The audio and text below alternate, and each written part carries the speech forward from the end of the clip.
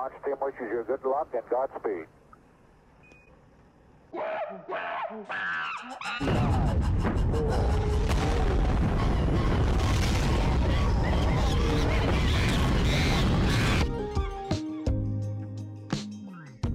Brainjar, you are a man that perhaps needs no introduction. We don't know a lot about you, but we do know a lot about your work and what you're building.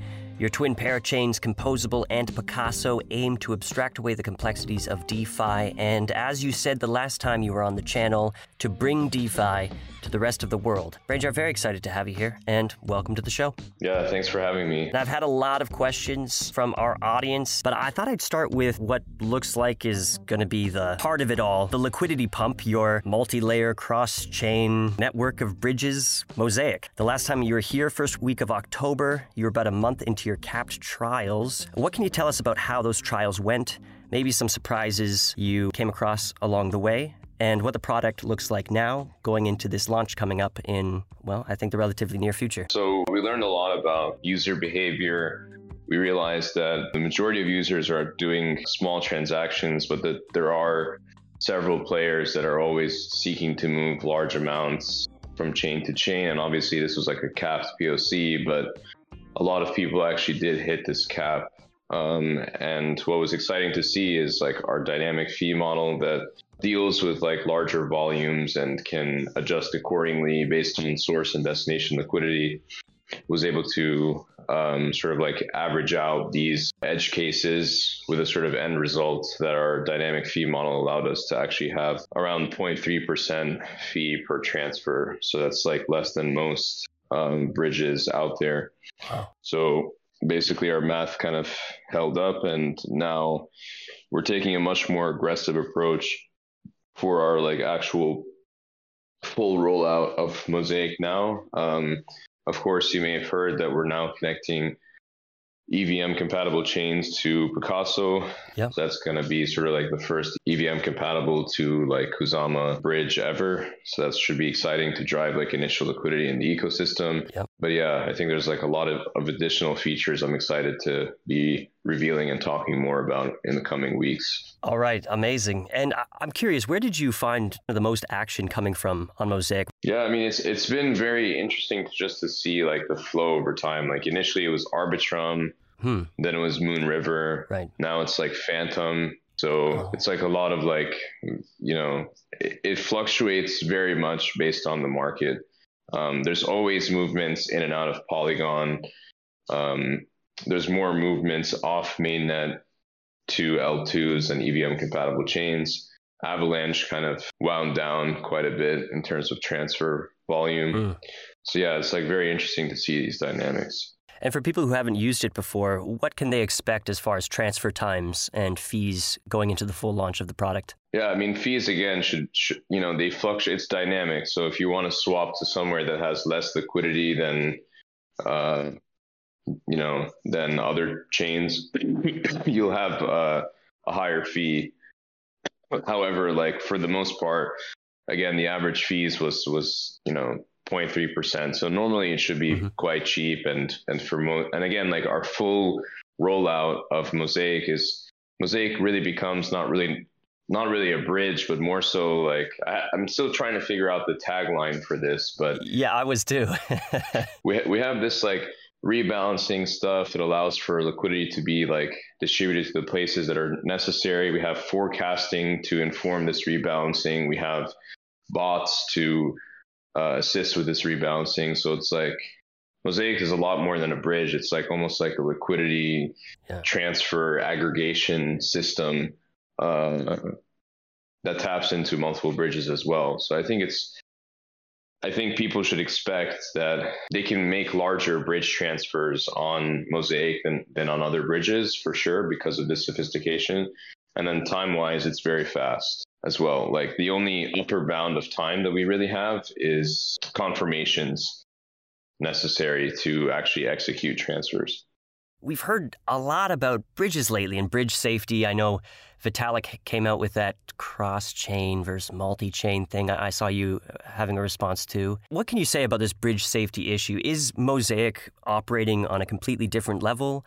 And if it's not, how are you guys mitigating the risks of creating a tempting honeypot for hackers to come and steal funds like we've seen over and over again? I mean, at the end of the day, we have lots of plans to add additional security features to Mosaic. We have like insurance models, we have staking and slashing models, we have Oracle controlled models. Like there's a lot of different things we're thinking about adding for security, but I think every bridge is basically vulnerable. The only bridges that are like not vulnerable are basically bridges that are fully light client based that wait for proofs to be submitted by sequencers on different L2s. And those things take like an hour plus to actually happen. So it's like, do people, and I think generally speaking, most people try to use whichever bridge just suits their needs. Yeah. And so like, for us, for Mosaic, our main focus is like to become more so the tokamak of bridging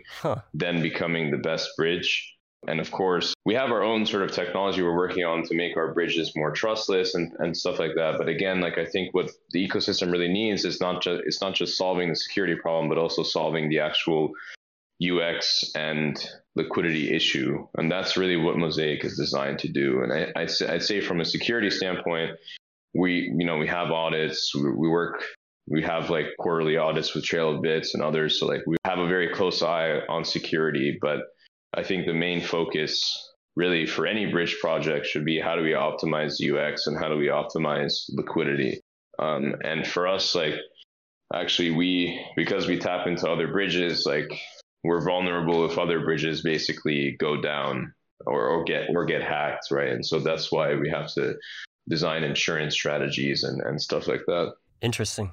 And so when you get this liquidity flowing, that's all going to be coming right into the DEX you just announced called Pablo. And not only that, before you launch, you're also going to have a channel coming from StateMine so that we can get Kusama in there as well. This kind of everything DEX, something we've all been waiting for since, the first parachain was one on Kusama. What makes Pablo different than other DEXs we've experienced, and what excites you most about it? I mean, I think obviously a bunch of Ohm forks have died recently. Like, there's a whole bunch of FUD about Ohm, whatever. Like, I still believe in protocol own liquidity as a strategy for protocols to bootstrap their own, treasuries to then be able to offer yielding opportunities across the ecosystem. For us, Pablo, I would be concerned if Pablo was just a protocol owned AMM. So, I mean, the most bullish thing about it, right, is the fact that you liquidity provide and then you receive Pablo as a discount. Basically, you pretty much bond your LP tokens on this DEX, and then, the Picasso treasury then owns the actual LP tokens. Now, it doesn't just really end there. And that's what makes me bullish about Picasso. I mean, of course I'm bullish about Picasso, but on Pablo and the other primitives we have, because it is a circular loop. Mm-hmm. So once the LP tokens hit the treasury, then the treasury can generate yield off of these LP tokens and then pass that yield onto chaos holders. Right. And then from there, we're able to then direct some of this yield and some of this liquidity to providing liquidity incentives to other projects, for instance, Angular, that will launch. These are things that Kusama Treasury should be doing, but they're not. So we have to basically do it ourselves. And that's really, Pablo is this initial stepping stone for us to have this type of, capability and base liquidity to offer these incentives and yield directing things. Okay. Yeah, I guess that just hit me kind of the scope of the vision there. If we could just tease out these tokens just for a second, Pablo, Pika, and Chaos. So the use cases of Pablo, those are doing DEX fees, and anything else for Pablo? Yeah, Pablo, you also control whitelisted bonds. So not every pair can bond for Pablo. Okay. And so obviously then there's various bribing mechanics that we can implement and different things to get new protocols that want to bootstrap a bunch of liquidity. They can also request liquidity incentives from the Pablo DEX as well in the form of Pablo tokens, right? Or have a deep discount on bonds. So okay, and Pika's use cases now, what can you tell us about those? Yeah, so Pika's use cases, again, it's the token of our chain. So there's like, it's getting used for collator and oracle staking, but also beyond that, it's of course used in the DEX. It's of course used in like to bond for chaos. And so I think from the Pika use case standpoint, it's pretty much like, I wouldn't say reserve currency, but it pretty much becomes like the lifeblood of the chain, the same way KSM is the lifeblood of Kusama. That's really like how I see Pika. And then I think chaos really just becomes like leveraged exposure to Pika, kind of. If you want to get exposure to what Pika is doing, then you get exposure to chaos. And chaos is basically just like, how do I get a ton of yield flowing towards my, like, what can I hold that allows me to get a leverage exposure to not only Pika, but also to what's happening in the Picasso ecosystem. And that's basically what chaos is. The use cases of chaos is basically, if you're bullish on Picasso as an ecosystem as a whole, then you basically buy chaos. If you want to basically get exposure to Pika getting used for additional infrastructure components, additional like incentives and bonding opportunities and different things, then you hold Pika. And then if you want to basically have control of Pablo in a lot of the same ways that Curve CRV governs Curve, then you hold Pablo. Okay. And which is the governance token for the entire chain? Would that be Picasso? That's Pika, exactly. Yeah, right. That's the other use case. Yeah, I completely forgot about that.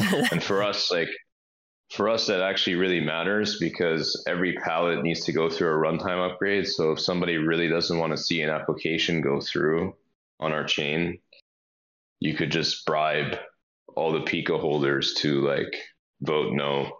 Yeah. Right. And this is like, bribe protocol is becoming very increasingly important for our chain because of like things we're introducing like gauges and rewards and stuff like that. Yeah, bribe has really been blowing my mind. And I was actually thinking if Pika is the main governance token here, and it seems like chaos is kind of a black hole for Pika, actual free-floating Pika available for governance decisions, that's going to be pretty rare or pretty valuable, isn't it? Of course, yeah. So you can then start to think about, we'd expect protocols to buy Pika themselves, right? Right. We expect pallets themselves to buy Pika. Anybody that wants to deploy into the Picasso ecosystem as a pallet probably will need to own some Pika. I mean, we don't want it to be like that adversarial in the beginning, but that's kind of the idea. Is bribe your favorite pallet right now? I don't want to pick favorites, but it's definitely one of my favorites just because there's a ton of use cases, right? And I feel like I feel like there's just like so much stuff that needs to happen in Kusama. And if there's just a new way to generate yields that is real dollars, of course it's bribing, but bribing is doesn't always have a negative connotation. I think these straight up like, basically earn stable coin yield from bribes is pretty compelling. Yeah, super compelling. I'm also excited about Whirlpool. I guess that's going to be a little bit further down in the launch. Yeah, Whirlpool like has really emerged. It used to just be really like a mixer, right? But I teased out things like connecting it to the secret network and potentially having this Whirlpool become itself a gateway for private bridging. And then you can imagine things like, oh yeah, I want to move from Cosmos to ETH in a very private manner. If you don't even care about Kusama, you'd use Whirlpool because you would just use it as a hop, basically. So you hop from like Osmosis to Secret Network, go through Whirlpool, then go to ETH. Now you have basically private assets on ETH now. Crazy. And Whirlpool is just working in the background, yeah. I mean, that's like crazy to think about, but that's kind of how I imagine things for Whirlpool. And how about Arturo? We haven't heard much about it since you guys announced. Any progress over there? Yeah, Arturo, they're basically building like rules engines, which is, a very good use case of Substrate. So they're kind of waiting for Pablo to be ready. And then from there, they can create things like limit orders and all these like sophisticated trading rules to allow for people to make orders that are controlled and executed by the chain itself. So that is a bit farther out. I'd say like near-term focuses are definitely, our Oracle, Apollo, Cubic, the Vaults palette, Pablo, Chaos, Angular, of course, and then, thereafter it's like kind of a free-for-all. So how's the user experience looking? And one of our audience members specifically wanted to know if this is all hinging on Talisman or if you guys are looking at building your own. So as far as front ends go, we've tried to make it like the number of times you use Polkadot.js hopefully should be very limited, right. Like on the front end. We have been exploring like working with Talisman. We are like kind of collaborating there. But to be honest, like to use our front end, you just have to, and to use any of our applications, you'll just connect your Polkadot.js wallet once, and then you just need to click approve, and then you're like in there. You wouldn't even know you're using Polkadot.js. That's how we've thought about it so far. And I mean, yeah, like when I get a bit more time, I'd like to definitely tackle the wallet problem myself, probably. Yeah, well, I'm sure we'd all love to see what that would look like. But no rush. You have a lot going on, I guess. How about partnerships? You guys just announced a partnership with Remark. Anybody else you're excited about in this space? Within Sama, I'm definitely excited about Moonbeam, Moonriver. Oh, yeah, of course. Other partnerships we haven't really talked about too much within Sama. But outside of Sama, we have a lot of cool things brewing, of course, with like some people I've hinted at the past, like some large groups interested in becoming palettes as well. So yeah, that's all like very cool. And of course, this like developing sushi situation. What's the developing sushi situation? Well, I mean, Joe DeLong left, right? And then now sushi is like all up to like kind of getting commandeered by Daniele and the Frog Nation. Mm-hmm. But I think recent events are showing that might not go exactly as planned. So yeah, I'm not entirely sure how that's going to play out, but don't be surprised if I toss my hat into the ring as, yeah. I don't. Okay. I'm not going to elaborate any further on that. You don't need to. You don't. That's plenty. That's plenty. And if you guys can pull all this off, it's going to completely change the fabric of Sama. It's going to open so many doors we've been just standing on the other side of for a year now.